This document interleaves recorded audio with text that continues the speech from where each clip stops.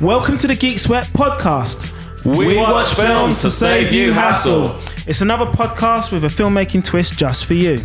I am TJ, and we will be bringing you hot topics in the film industry, inspiration interviews with IMDb listed filmmakers, review sweat on online series as they stream, trailer talk on upcoming feature films, and cult TV perspectives on classic shows worth revisiting. Between your ears and our voices, we take this opportunity to make the most of our podcast technology from Castbox, a new app that's available via Android for your podcast and entertainment needs. It's the one-stop shop for taking your podcast on the go. And you are tuned in to a new episode of #Inspirational Interviews. We are joined today by someone very special, very colourful, lots of credits on IMDb, lots more than me. Yes, I do have a few IMDb. What was that Hungarian film that you No, got? I was in the same film as a Hungarian female actor. And Kata that's Saba. Like, what was it? 30 Places Below? because I was an extra. Calm down. I want to find that film now. Let's step back. We're joined by someone extremely special, Babette Phillips. Hello. Hi. Guys, you could have let her say hello first. That was kind of toxic of you guys. Yeah, we That's rained some on your toxic parade. masculinity right there. You can say hello again, Babette. Hello. Sorry, that was We'll give you a really space. aggressive clapping. Yeah, Some aggressive clapping, but I'm here. Thank you for coming in. No problem. Thanks for having me. And sharing this safe space with us. Well, it's a bank. It's a bank It's stage. literally a Yeah, safe it's space. safe. Hey, we should be recording this. I don't think you press recorded on that. I did. Oh, you did. Okay. Yeah. Yeah, this is fantastic. What's it called synergy. We've actually got a safe house directly behind you because there's actually a locked vault door that's actually open. Thanks for Behind us. explaining the joke. For any If you have- for any safe fans out there, it's a Chatwood Milner. Ooh, Yeah? Chapman Mill. Yeah, if we got any Okay. safe anoraks, that's one for you. So yeah, again, thank you for joining us today, Babette. We've got a number of questions, and I'm going to let King Dom come in and swoop and save me from this very bad introduction. All right, let me save you. Thanks for coming, Babette. Thanks for having me. First of all, I'm going to take you way back. What was your first childhood film that really hit you and inspired you? I think that might be Amelie. Really? Yeah, it's my favourite film, and I just loved it. I loved the colours. I loved her, and it's just so much about it. It's just so. I mean, it's in French, so I don't have to read subtitles because I'm half French, so that really helps. Mm-hmm. But yeah, I mean, I'm a big fan of Jean-Pierre Jeunet, who directed it, and a lot of his films I love. So, but Amelie, I think, is his kind of brightest, and just she's so lovable. So that kind of got me into it. How old were you when you saw this? I probably wasn't that young, but I remember watching it in France. So I might have been maybe like 12 or something. Mm-hmm. Yeah, something like that. And you were like, wow, I never knew films could be like this. Yeah, I guess so. And it's just really playful, and I quite like films when they're playful. So just loved it. Nice. So when did you realise that you actually wanted to do this as a career? Do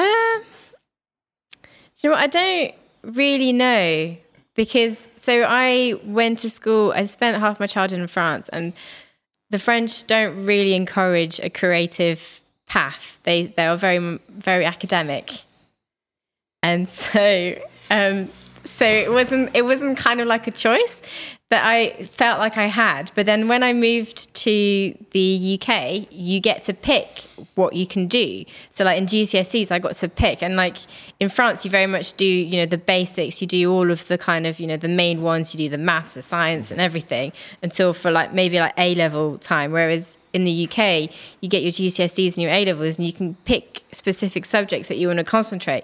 And that's when I went more the media studies and the film way. And that kind to me was like, yeah, that's definitely something that I love. Like, you can create whatever you want to, you can film whatever you want to, you can tell whatever story you want to. And I just really liked that aspect.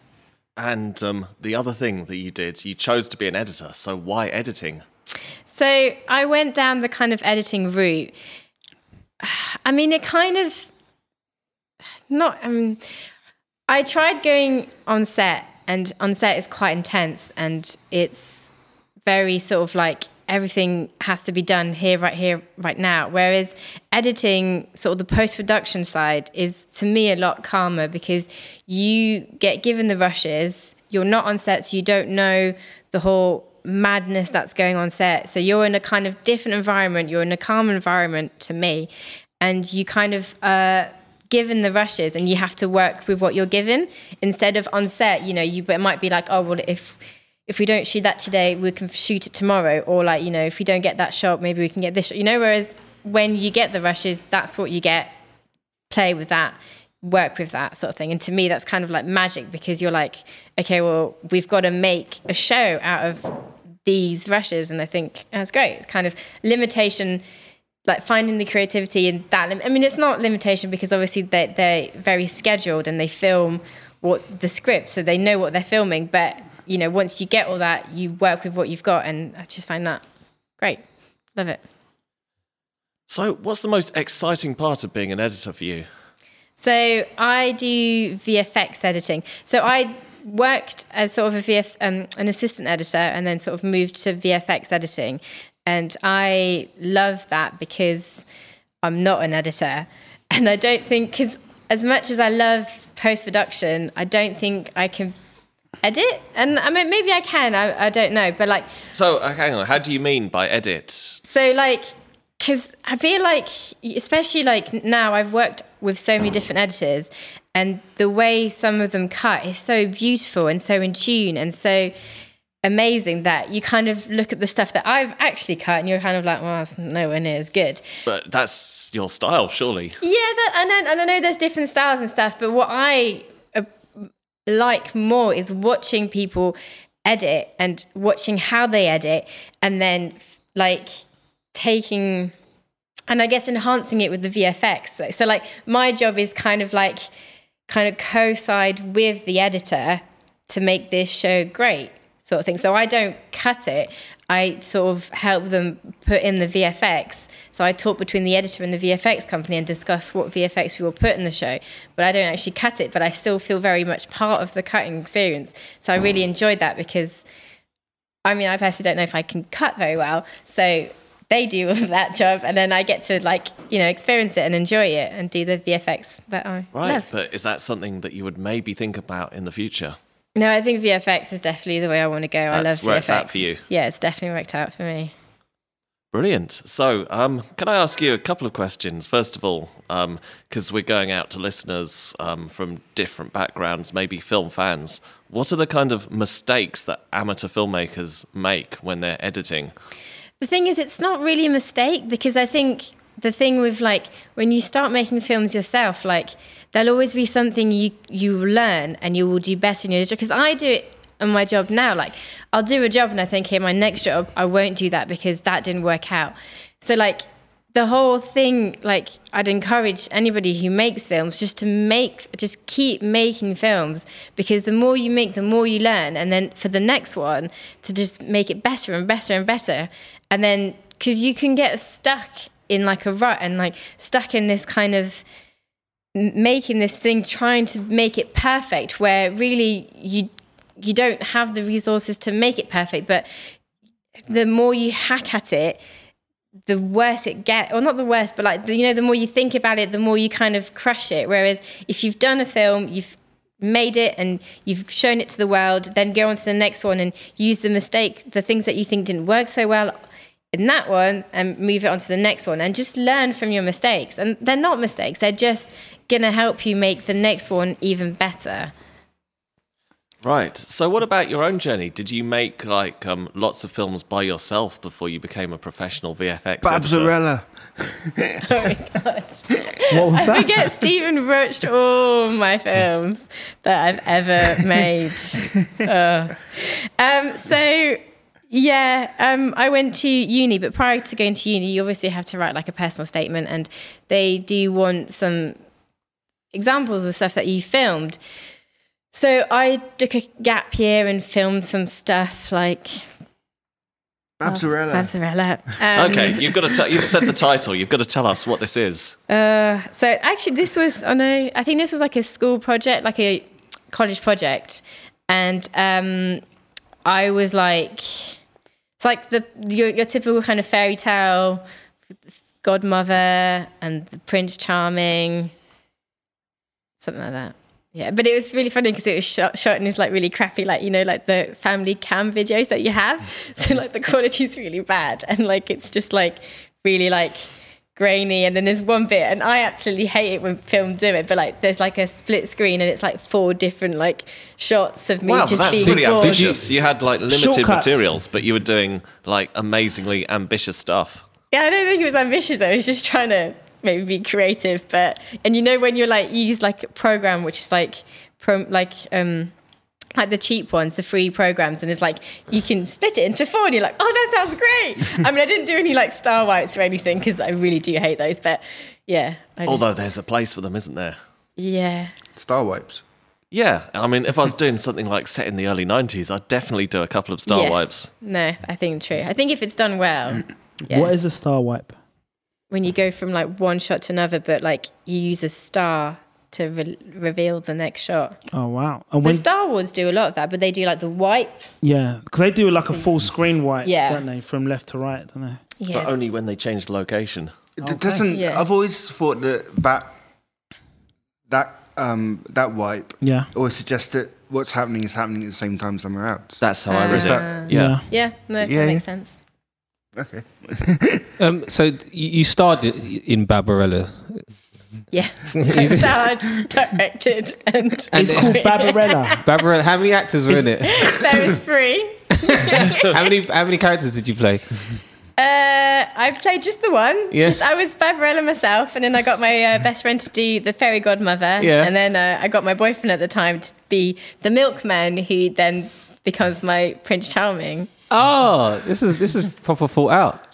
So Yeah. is that a play on words from the Jane Fonda film Barbarella? I mean, it's nowhere near as good, but Yeah. yeah, I guess so. Cool. Oh, excellent. That's really good. It's cult classic. Yeah. It's pretty awesome. Where did you watch this, Stephen?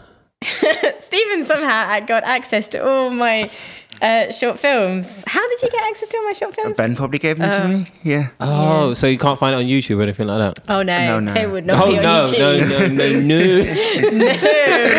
I like to forget that they don't exist, but I know Ben's got them somewhere, and he won't let me delete them. What's the other one? Oh, the squirrels. I hate squirrels. I hate squirrels because I Yeah. do hate squirrels. So I was filming a load of squirrels in Battersea Park, Yeah. and then just cut and like it took a really drastic turn.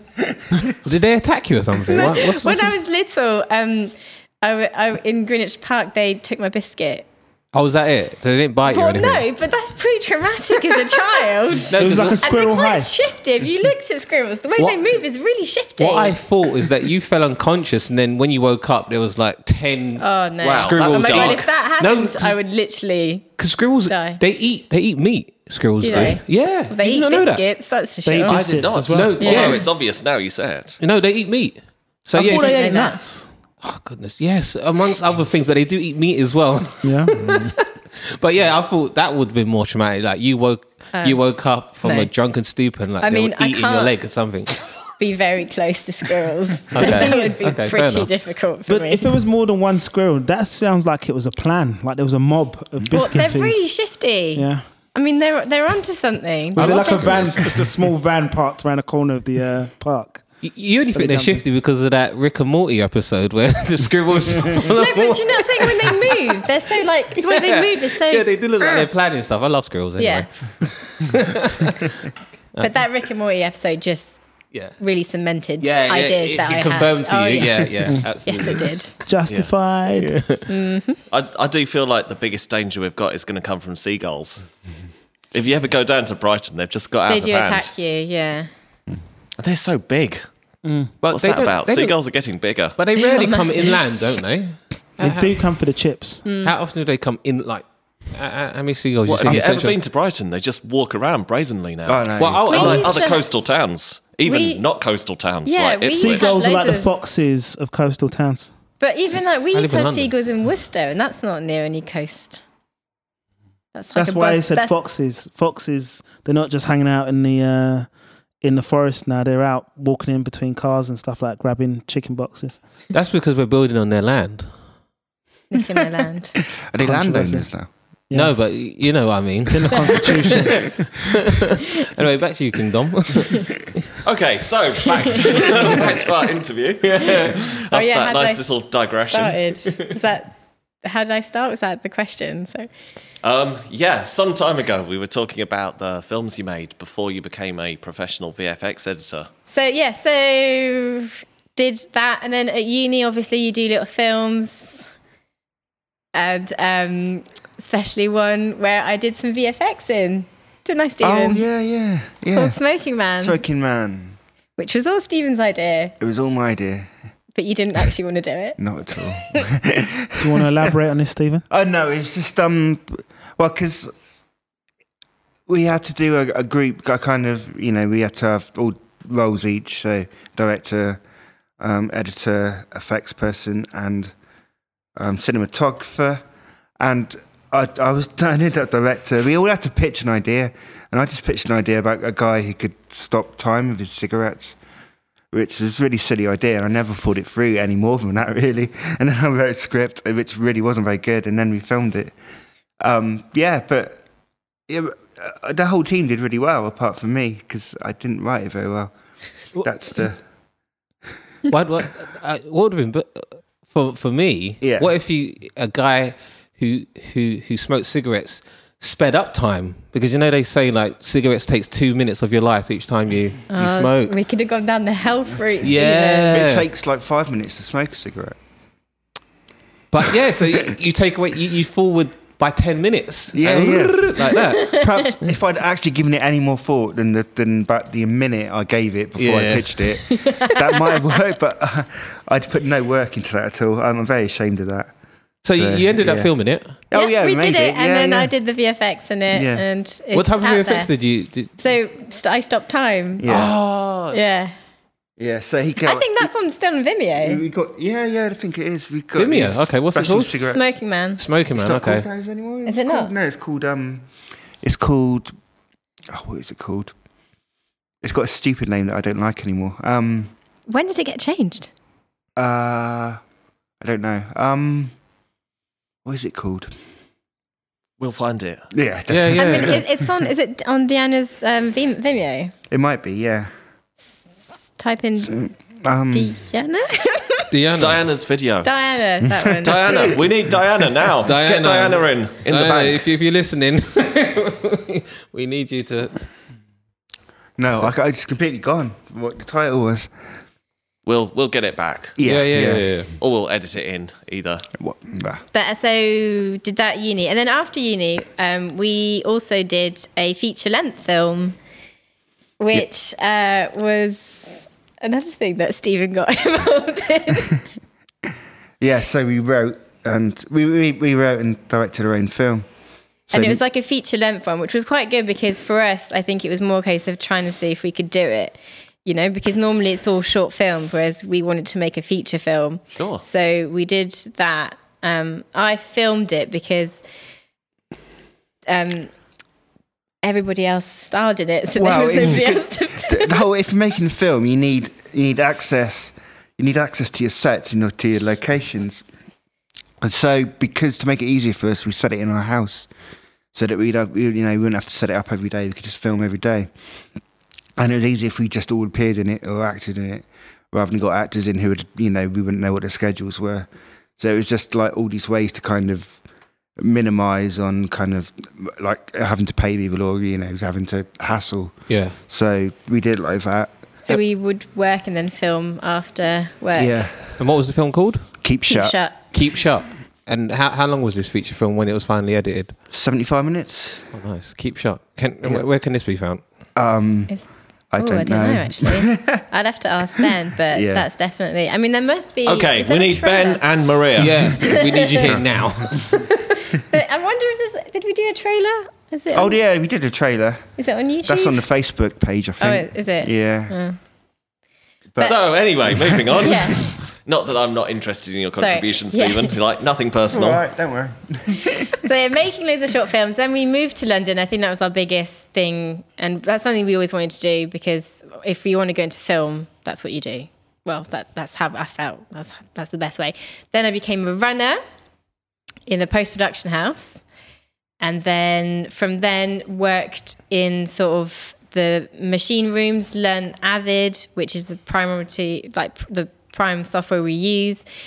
And then So hang on, when you do VFX, that's still on Avid, or yeah. So some shows you do it on Avid. In some of the shows, you're lucky enough to get like After Effects, and you could do it in After Effects. But a lot of shows don't pay for that, so you have to do the VFX in So After Avid. Effects is like your preferred platform or software. Yeah, but then sometimes it's kind of cool to use Avid, because you're not supposed... Like, Avid is meant for editing. It's not really meant for VFX, but you can do some VFX stuff. So it's kind of cool when you actually make it work and you're like, oh shit, that really worked. So on an Avid and an editing software. But yeah, so it's probably more satisfying doing it in Avid. It's definitely a lot more time consuming. If you did it in After Effects, you've got all the tools ready, so it's pretty quick.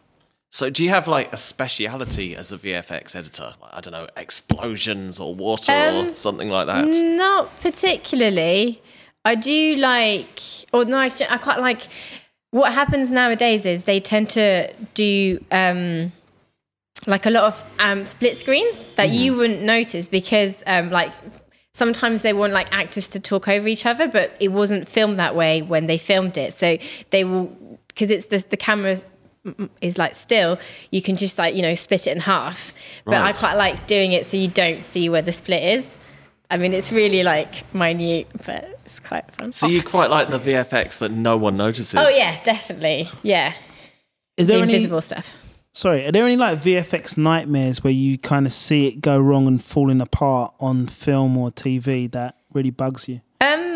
Yeah, there's some stuff like, I mean, yeah, there is stuff that I pick out, and like especially if I'm watching something and I'm not interested in it, then I'll look for any reflections, because that's one of our biggest things. Like a lot of people decide to film in glass offices, which is a nightmare, because they'll open the door and then you just get all of the cast and crew. So like stuff like that, I like to pinpoint and see. But I think my biggest thing is like when you can see that it's a VFX. Like sometimes you can they'll extend the set above, they'll make the buildings taller and stuff, and there's a slight colouring difference, and I don't think a lot of people would notice it, but I think when you're in that job you kind of see it and you're kind of like, oh, I can see. I don't like it when it's obvious, but I like the invisible stuff. I mean, there's one thing that I think I've seen, and an editor's pointed out to me. It was a film that came out recently called Bohemian Rhapsody, and there's a scene it's like the South Bank, and like Freddie Mercury's supposed to come out of the pub and talk to like 4 or 5 people at a table, and Aidan Gillen's there. And like everybody probably knows Aidan Gillen is like Littlefinger on Game of Thrones. No, I don't know that.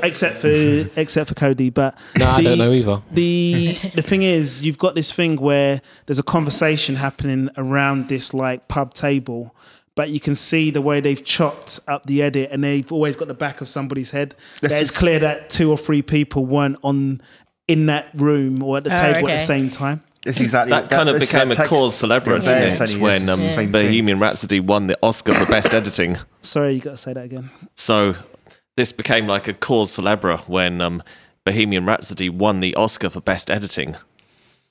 And this clip surfaced on YouTube, saying, how can this have won the Oscar for Best Editing? So I haven't seen this, so Okay. this is going to make it difficult. we could do a timeout. You could have watch it and give your professional opinion. But do you see How long those? have you got?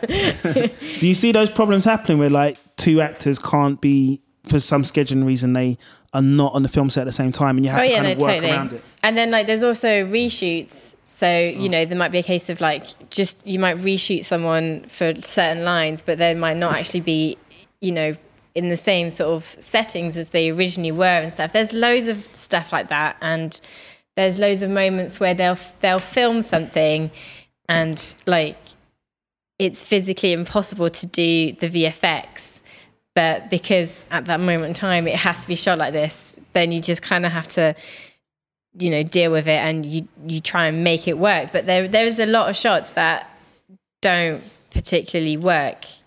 And can cause all sorts of problems and all sorts of hassle. But I mean, like, there's just loads of like, there was one show where we were missing a close up of someone like, was it? Oh yeah, it was like a family photo on a desk, and we ended up shooting it in the edit suite. There's a lot of like occasions where they'll film something on even on their phone, just like a close up of something because that's what they're missing, and put it in the edit. But you'd watch it and you'd never know. But obviously, like, you know. Like, obviously, people who've cut it and stuff will know. But, like, just mental stuff like that, like... But who decides they need a close-up? Is that the editor? And the director most of the time. And also, it could be, like... Because, obviously, we give the episode goes to producers and execs and everyone. So they might go, oh, you know, it'd be really good to have a close-up here. Or, you know, they'll give their inputs and stuff. Well, in general, producers always want close-ups of the stars, don't they? Yeah. Yeah, well, I think you find mostly like the writers want close-up of stars because they want their words being said like full-faced. I mean, I remember I went, Babs' boyfriend Ben, I went and watched him edit one day. He was doing, I think it was Babs, the series about Barbara Windsor. He was editing that, and he was asked to, something I didn't know they could do was, so they had to like the shot, and then Ben had to put in a kind of, he had to use the editing software to actually put in a tracking shot, but where there was no tracking shot. Yeah. So I thought that was very impressive to see being done. I didn't know you could do that. What's the technical word for that? What's that normally called? What, just adding a tracking shot? I mean, I don't know if there's a technical word for it, but like there's a lot of time where like you'd want something that wasn't exactly shot. So like, for example, like you can punch in sometimes like, you know, it might have been shot in, well, not wide, but like not quite like a mid close up, but you want to punch in closer. So you have to do that. But stuff like that for me, like in my sort of VFX brain, I kind of think shit like you can only like punch in a certain amount and then it has to be a VFX shot because you get loads of noise and stuff. Yeah. But that's more technical. But like like technical.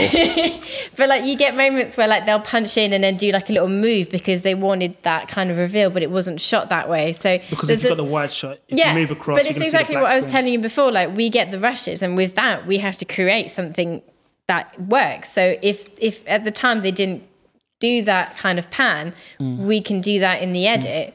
It doesn't look as great because sometimes it just looks digital because obviously it is. Yeah. So sometimes you kind of like, sometimes I get a lot asked to do kind of a bit of a handheld movement because to make it look a bit more like natural. Yeah. Again, that's really hard to do. Wow. So, I mean, I think one thing you're talking about, Stephen, is like turning a static shot into a moving shot. By punching in and doing a left to right. Because actually, it was more of a kind of focusing. What do you call it? Zoom in. Yeah, zoom in. Oh, okay, cool. It's more of a zoom in. So, Babette, would you consider that a mistake on the part of the director to not think about how they want to shoot that scene beforehand? Not really, because like there's so many things they have to think about that sometimes it's kind of difficult to think about that. And a lot of the time, like to get a really smooth, like sort of punch in, you might have to get a rig. And so like that's, you know, extra time, health and safety and all that jazz. And like sometimes the script half the time gets re-edited in the edit anyways, like rewritten and whatnot. So a scene that might have focused on one person in the edit it might have shifted to another person because actually we feel more connected as a viewer to that person. So then, you know, that's then what's been shot was concentrating on that person. So now we need to concentrate on that person. So that would be maybe why we then have to kind of punch in and concentrate more on somebody else. So I don't think so. I think it's just, there's just so many things to think about, and it's ever changing, and you have that possibility to sort of change it in the edit. So why not? Yeah, so that's kind of more than ever before, isn't it? That you have the power to change things that have been shot. Yeah, totally. You can change, you can do so much. Like even with like the punching, like you could, like, you know, you could have had that shot, but you could have punched way back and then turn it into a VFX and then just added a load of stuff around it, you know? Like you can do whatever you want. And in the sense that sounds great and it's brilliant and it's a part of my job that I love, because VFX you can create whatever you want, but then sometimes it gets to the extreme where because you can create whatever you want, people just film whatever, and then it you know, you get that thing of like fixing it in the edit, and it's actually quite can be quite costly and hard to fix it in the edit. So it can make filmmakers a bit lazy.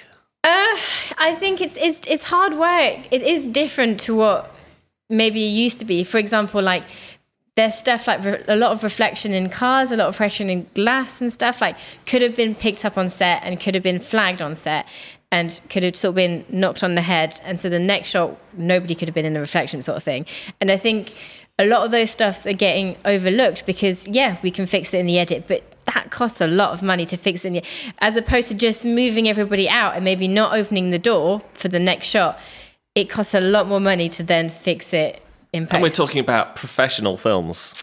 Yeah, like I've never worked on film, but in TV it happens all the time, and I imagine it happens all the time in film. It's just a very common thing, but you can fix it. A lot of the stuff as well is like boom mics in shot because people aren't looking at them, and then Or Starbucks coffee cups. Yeah, or Starbucks coffee. You get a lot of that as well. Like if you're filming like a period drama or something, and then you'll have like random stuff, and you're just like, well, you can't have that modern bag in there or something.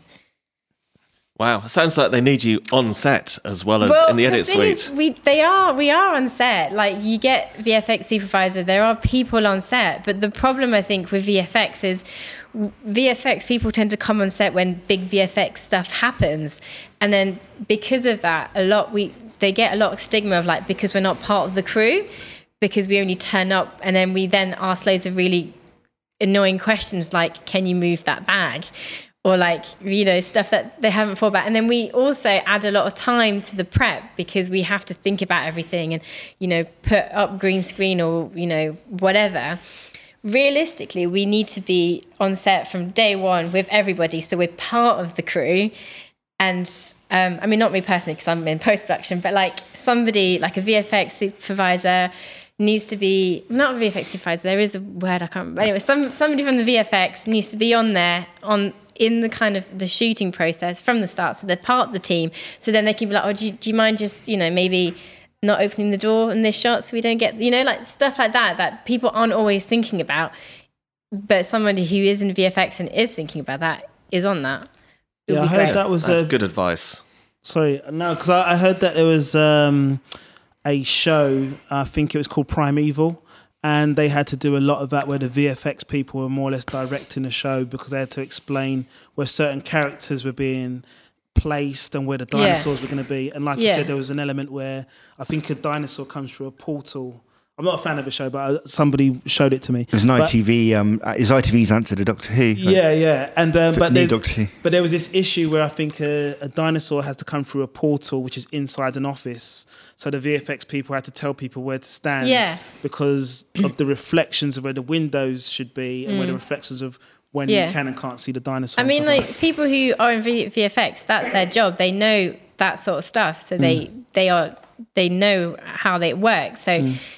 They are really helpful to have on set to be able to direct people in that sort of sense. And sadly, because obviously when you're just shooting a normal day shoot, they might not necessarily be needed. So they're not sort of put on set. But like you say, like it's always good to have someone there because you can't, there's stuff that you're not going to see. And sometimes you need that VFX direction. It's just similar to like, for stunts, you might get a stunt director to come in for that scene because they are used to doing the stunts and directing the stunts. So they will come in for that scene to do that job. Because, I'm just, before we move on, I know you've got the green tennis ball thing for when they have to do green screen capture. But I think, isn't it in VFX that there's a special glass ball? There's the chroma ball.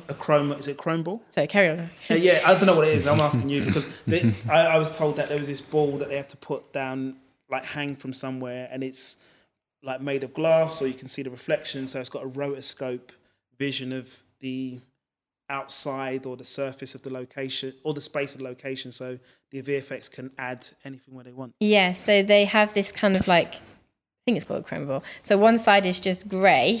like a macro, and then the other side is a mirror, so you get the kind of reflection stuff. And then they also do like a color card, so they can like you can match the color to the same colors as the scene, and that is supposed to help them sort of work out the scene. And that usually gets shot like after, so you'll film the VFX shot, and then somebody from the VFX team will like pop on and do the little bloop, bloop, and then the color card, and then go away. And then if you're filming stuff like if you're killing someone with like a pen, then you'll have to shoot the pen from all angles so they can like turn it around and twist it, and stuff like that. Like if you're shooting like a knife being like stabbed into someone, again they'll shoot the knife. Like we did an arrow scene in one of the so would TV like that kind of stuff never be a practical effect these days? Yeah, I mean they try and do as much practical stuff as they can, I think. It depends on the show. I think a lot of time it's time, because it's quite time consuming to do a practical. It's the best way to go forward because you get the most realistic look. But so the show, one of the show that I worked on, they did like an arrow scene, and all the arrows were sort of rigged on lines, on wires and stuff, or like in like a little kind of box where they'll just ping off the tree. But then sadly there were still VFX shots because we would have to go in and remove the wires.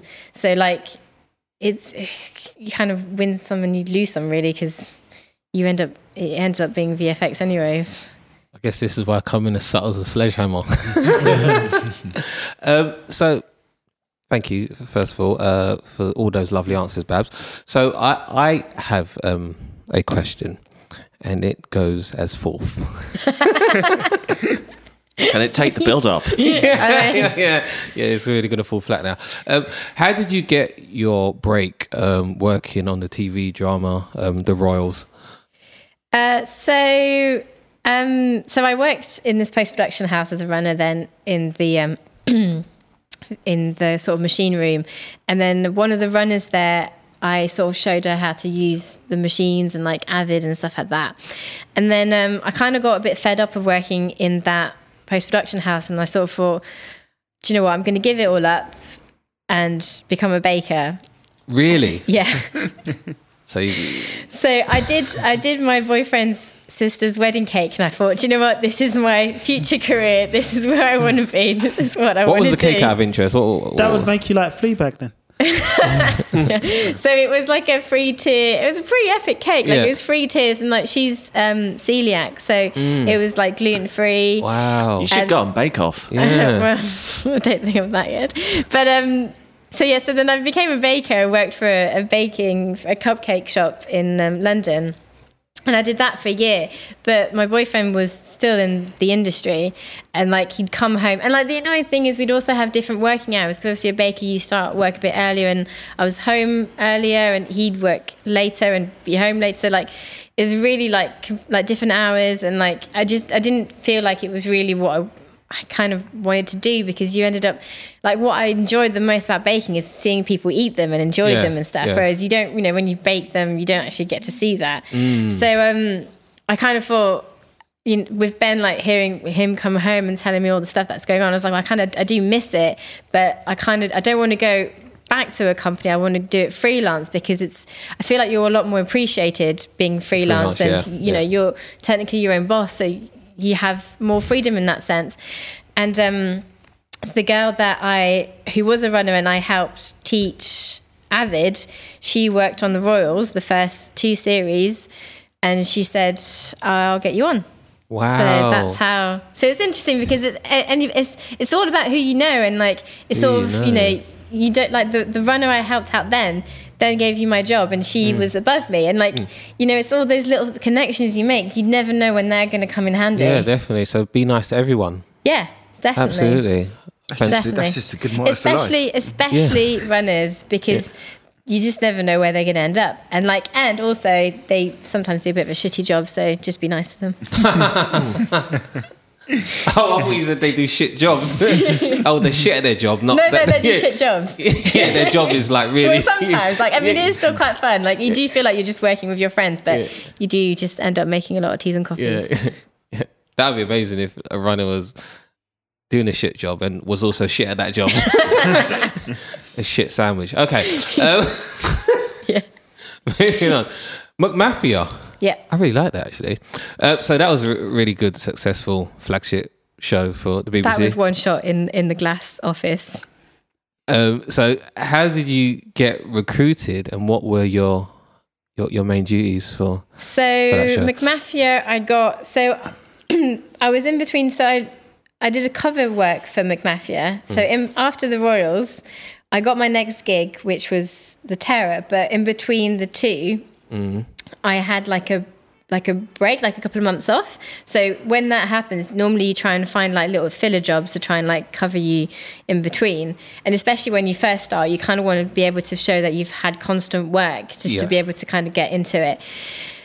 And so so I did a couple of weeks like setting up the job and working with the editor. And I think because I'm on the Facebook group, and like a lot of the time they just post out looking for cover work and stuff like that. And then you'll just be like, oh, I'm free. And then you send your CV and stuff like that. So I think the assistant who I was covering found me through that.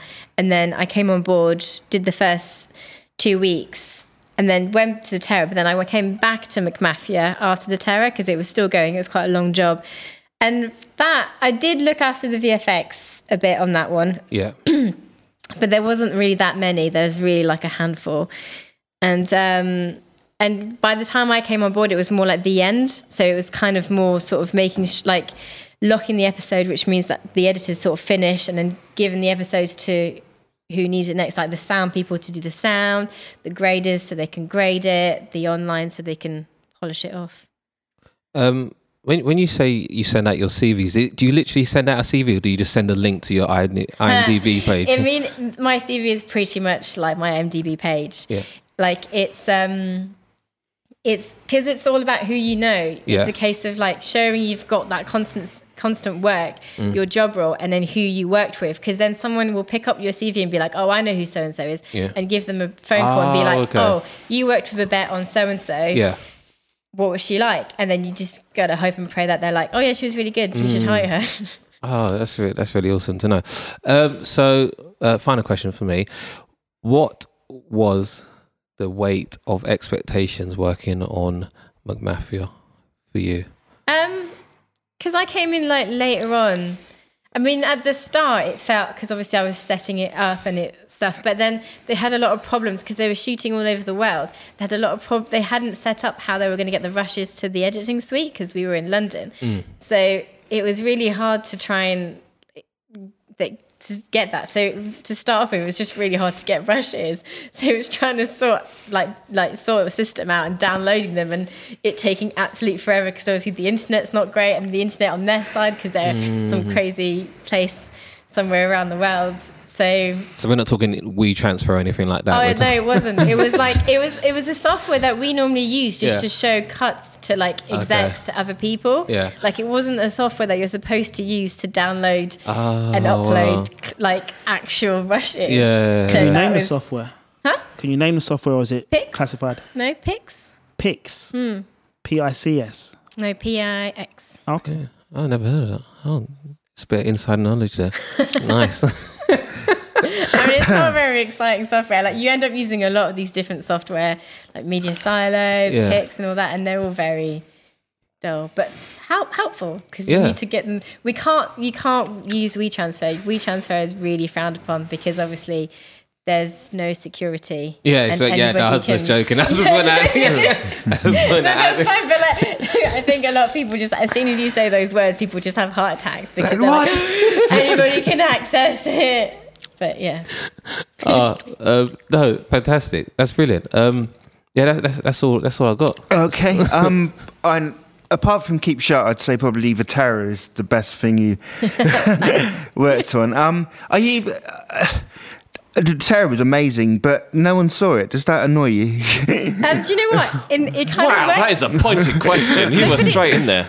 It works in your favour because a lot, like the people who have watched it think it's great. So there's like a certain group of people who think it's really good and have spread the word. So like people are like, oh, you worked on Terror. I hear it's really good, but I haven't watched it, but I hear it's really good. So because people haven't actually watched it and made their own judgment on whether or not it is really good, people just think it's really good. So yeah, it works in your favour. Yeah, I mean, it is great. How did you get involved in the Terror in the first place? The when I worked on the Royals, the post super, who's technically like your boss, but they kind of overlook the whole kind of post production sort of post production side of it. She was going on to the work on Terrace, and normally what they tend to do is like, you know, they'll take some people and move them on to the next job if they have like holes to fill, and that was a hole that needed to fill, and I came on board. Okay, was there any? So, what was your exact role on the Terror? So that was my first kind of introduction to VFX, and it was really good to do it on the Terror because like there was because they get stuck in the ice, but obviously there's a gradual. They can't just automatically get stuck in the ice because, you know, you see them kind of being like, you know, driven and stuff. So like they have to build up to it. So it's kind of like you had to know where, like, what stage, like which part of the episode and what stage the ice was going to be at, where the big ice was, if it was on the left of the boat, on the right of the boat, and then like obviously like we had to kind of do loads of Google shots on like loads of like different skies, different ice, and like just getting the VFX back for that. So hang on, was like 100% of the ice CGI? Oh yeah, like, well, not 100%, but like I would probably say 90%. Like Wow. A lot of it was shot in Budapest. It was shot nowhere near any bit of ice. Wow.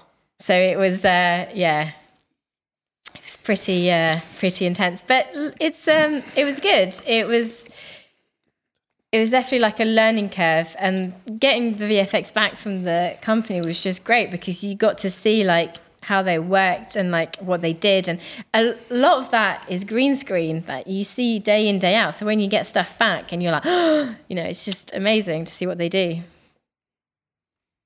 What was probably the biggest problem or your biggest challenge working on the Terror? I think it's with the Toonback, because which is like the creature that sort of haunts them, because it was to start off, it's kind of a giant polar bear, isn't it? Yeah, a giant polar bear. Yeah, I'll give you that. But because to start off with, he was only going to come in like 3 episodes, but then he shows up in episode 3, and then the Toonback was done by Framestore, which is a UK-based VFX company, whereas the rest of the VFX were done.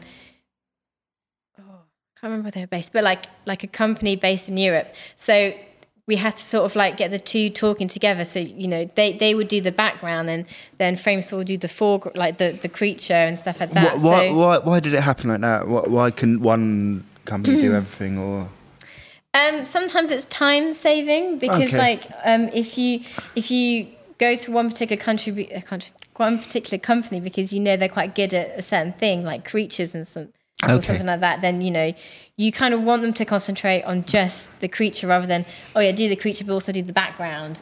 It gets a bit like, you know, there's more to it and stuff. Okay. And a lot of the stuff at the Toonback as well, we had to use like previews, which are just stuff like they make before, like, you know, this is what it's going to look like. So like you'll end up cutting things with the preview. So like you go from like a really nice shot, all like, you know, well lit and stuff, maybe with a bit of green screen, to then like this black and white shot. So sometimes it's kind of hard to really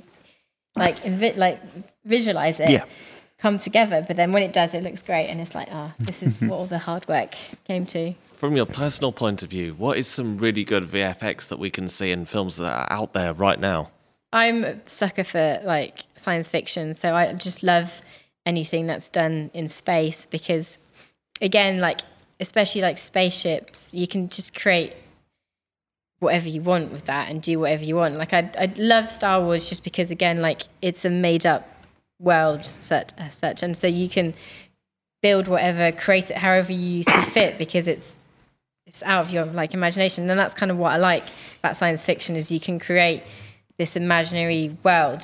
But then at the same time, I'm a sucker for like practical effects, the ones that are done just like in camera. Like I think my favorite, and it's a practical effect, is the one in Eternal Sunshine when Jim Carrey? Jim Carrey is in the doctor's office, and the camera sort of spins around and he changes outfits and position throughout that, so it looks like there's multiples of him, and then even the bit where like he's tiny and his mum is like big, but that's just shot in camera because it's just the way things are and stuff like that. But they did a great thing as well on YouTube with Lord of the Rings for when Frodo gets visited by Gandalf. Yes, at the house, and that's all practical, and that's all how they and the best thing about that as well is when the camera moved, they all rigged it up so the whole table moved. Wow! So they kept stuff like that. I find fascinating because it's all done in camera, and I think that works just the best because you can't. That's the real it's actually that's just real stuff. So Yeah, you can't fake that. It's almost anathema that you're recommending that, but it's true, isn't it? I think you find though it's quite funny because a lot of VFX people will probably tell you the same. Like I know someone who works in a VFX company and their favourite film is Forrest Gump and that's not really well known for VFX. But I think because we work in it maybe every day and you see it every day that you kind of like the stuff that are done practically or done sort of not obvious because it's kind of nicer and it's different rather than the really massive like boom, because sometimes you can go over the top and you just know it's fake and it's like Does Michel Gondry, does he do he does a lot all of that practical? I like to think so. I do love him and I think I'm just thinking about, was it Science of Sleep? Yeah, that's great. That's so good. He does it. I think he does a lot. Also, Christopher Nolan, he kind of eschews what is he sort of CGI, doesn't he? I think he prefers to use real situations rather than visual effects. He tries to shy away from it as much as possible. But he does, unfortunately, he's had some dangerous situations where trying to capture the real action has led to injuries. And in one case, I think a death of a cameraman, unfortunately. But he steers away from. But I think Interstellar might have quite a lot of visual effects compared to his previous films. Okay. Well, did he do Inception as well? Yeah. So that building folded on itself, or was that visual? But they did do some of the rooms did actually move around. Yeah. They rigged it up. Wow, that's just mind-blowing, isn't it? We're just taking a minute to think about that. Actually, as a visual effects editor, what would you say is your favourite Christopher Nolan film, considering how he's traversed in and out of using that? What has he done? Can I check? Inception, Interstellar. Yeah. He's done the Batman trilogy. Yeah, the Batman Memento. series. Memento's like hardly got anything except for the fact black and white. Prestige has got a few effects in it, yeah. Which I have an issue with because I think films about magic should have no VFX. Yeah. The Prestige is really good though. It is. It's probably my favourite of his films. Dunkirk. Yeah, you got the war one. Yeah. I do love Inception though. I do absolutely love that one, just because there is. Yeah. Is it the pleasure of like not being able to see the joint, or is it the fact that they're doing very outlandish things with the VFX? I think it's the outlandish thing with the VFX. I think, and like getting away with some of them, I think is quite great. But also doing stuff like moving actual practical stuff as well, and actually moving the rooms. Yeah, that works really well. Cool. I think Inception, it was one of the things where like members of the general public were talking about special effects, which doesn't happen that often. It happened with The Matrix, it happened with Terminator 2, but there aren't that many films where like the general public notice special effects or notice that it's been pushed on. Yeah.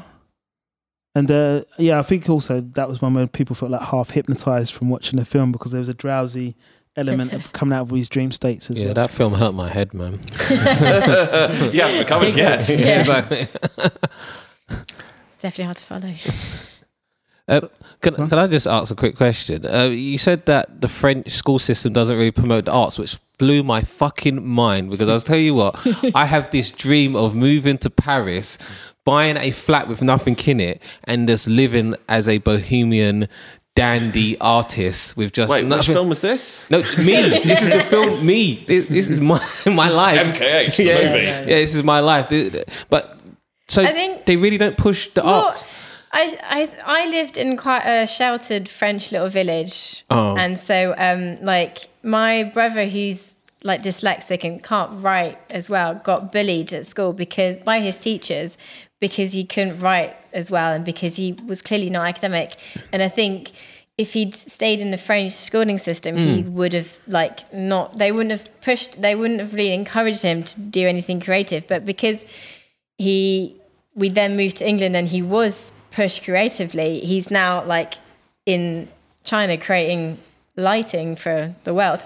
But like, I think they just, especially maybe not so much in Paris, so you could probably get away with doing your flat thing. But I think in like a small little sheltered French village, it was just like education was just seen as the biggest thing. And like, I mean, it was like 20 years ago, so maybe it's changed. I hope it's probably changed a happy medium, with England where there's no emphasis on education. Just saying. Well, I don't even feel that England pushes the art side, because they do nothing. They stripping art to the bone now. Well, what I enjoyed with the British system is the fact that I could do art, I could do film, whereas that's not something I could have done. If I wanted to do film and arts in France, I would have had to go into uni, but uni in France is kind of slightly different, and it's kind of seen as more of a lazy option. Really? What it was when I was like growing up, and like that's what my mum and like my family would have thought. Like they wouldn't have thought much of me going to uni in France, but like that's just my family and my little sheltered French life. Wow. Sorry, so you're going to move to Paris, get an empty room, live there, but then you're going to enroll in school? No, I was going to let the art find me. That's how I was going to just express my artistic side, just living in an empty... Because I'm not really attached to the material, so... No, okay. Yeah, that was my goal. You can do it. It's not too late. Yeah, no, I will. Absolutely. So with Malachi talking about how to go to the ends of the earth to kind of find his art... Or Paris. What I would like to ask is... how important is it to stay connected in the media industry and make connections for your line of work? I think it's very important. Like a lot of the time it's like networking, a lot of networking. Like we have like a special, like as editors or like editorial department and post-production, we have like summer drinks and Christmas drinks set up by like a company that we work in. And that is purely set to sort of communicate with people and to, talk to people. But because like I started off as a runner, I already knew some people. So it was kind of when I went into it and then, I was like, I'm back in the game. Like they kind of knew who I was and they were able to kind of like push me forward. And it's a case of like, if somebody calls you up and say, oh, I've got this job, then you can just be like, oh, I'm working, but I know so-and-so is free. So like, and then if you trust that person and they recommend somebody else, then you can kind of then think, oh, well, if that person's recommending that person, then they must be good. So a lot of the time it is about who you know. I mean, obviously, if you're likable and you work well with people, that's great because then people will recommend you. And obviously, if you know what you're doing, that helps. But it is a lot about who you know. So having that few degrees of separation is really good. What, sorry? Having that few degrees of separation is quite good. Yeah. And like with you working in the film industry over the last few years, what was your opinion now about the arrival of like Me Too and that as a remedy for the problems that's been going on in the media industry?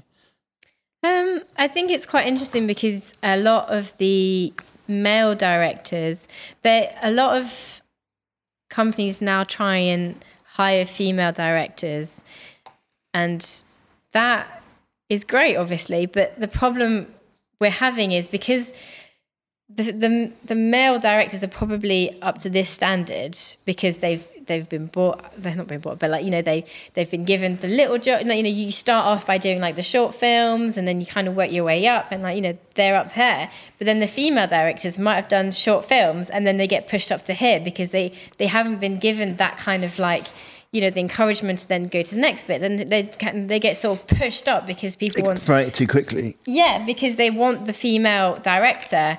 And like obviously there's loads of female directors and they're great but a lot of them are booked up. So then when you're running out of female directors, you look for the ones that have done the jobs and then get promoted too quickly and then get thrown in this situation which is epic and then might not have the kind of groundings that they need to be able to kind of film such. So do you think TV there should be shows. more of an effort to nurture female directors to kind of let them scale up on project by project, or Yeah, get nurture, access to more like, put them against people so like, a director, put them across next to someone like a cinematographer who is, well known and good at their job. Not saying that a female director's not good at a job, but put them against someone who's good, to kind of encourage them and be like, let's do this, let's do that. We're going to miss that if we're not doing that, don't just throw them in the deep end. so like build teams around them as opposed to there's a slot. And then going I think because the we need to problem fill is a that, and then quota. encourage them, because a lot of the time is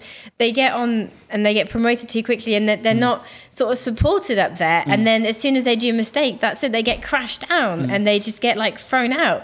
And it's kind of like, but you could have seen that problem and you could have nurtured that problem and you could have helped them. You could like, hey, well, we're missing this shot. Be good if we got this angle. Yeah. Have you thought about this angle? Like, work with them rather than just throw them a TV show, and then when they fail, just be like, oh, it's all your fault. So sorry, go on.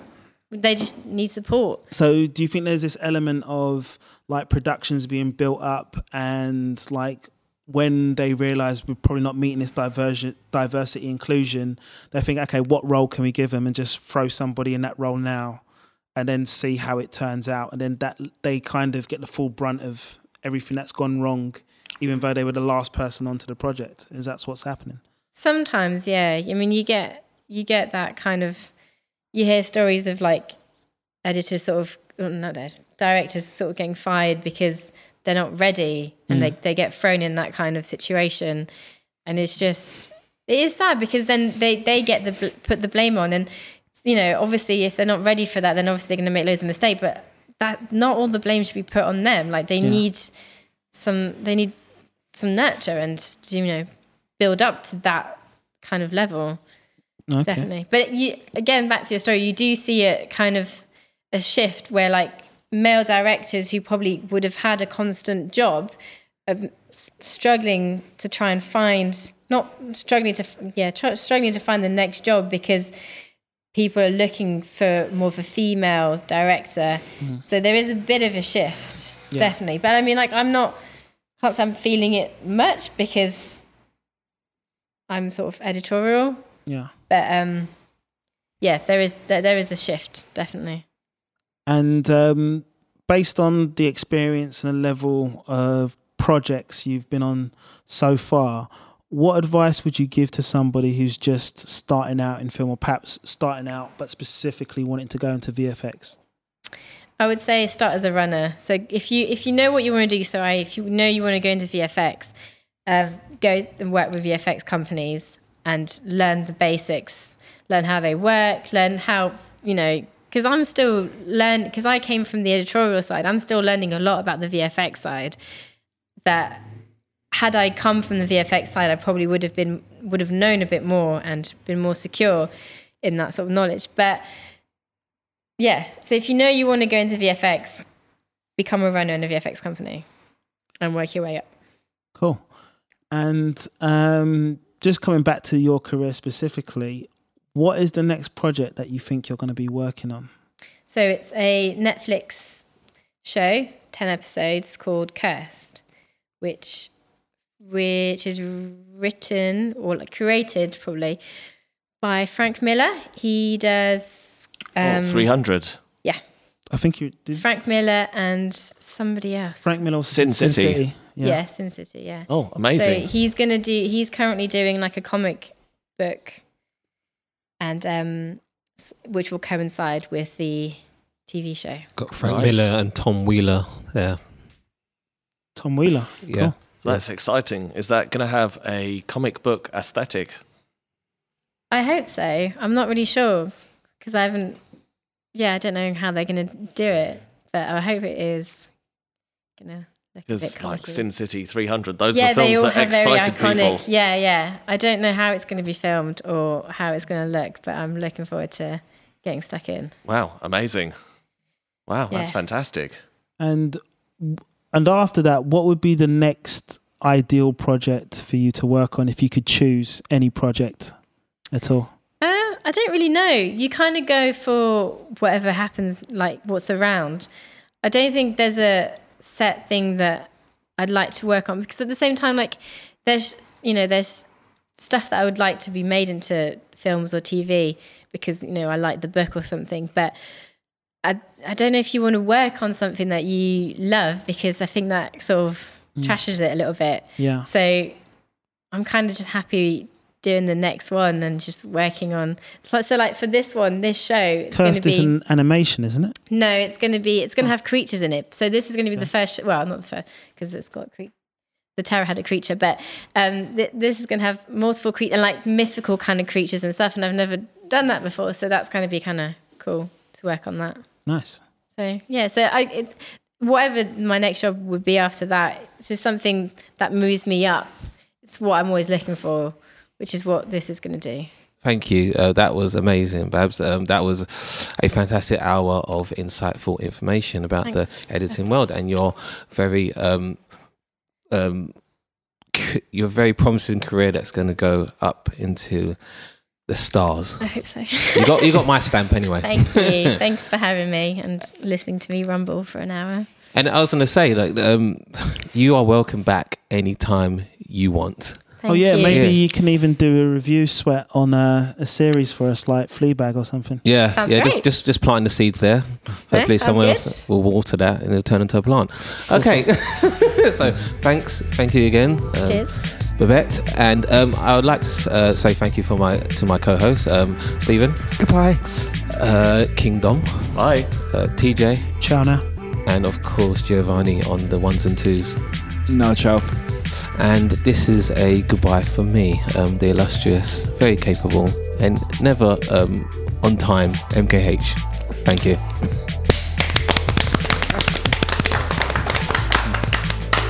We invite you to subscribe as well. Geek Sweat is available on Castbox FM, and you can download the app to listen to us. If you want to support the podcast by generating an interview question, being a guest, or simply becoming a sponsor, please feel free to email film@instigateonline.com. This podcast thrives on listeners, so thank you for sharing your ears. To show you we care, We watch films to save you hassle.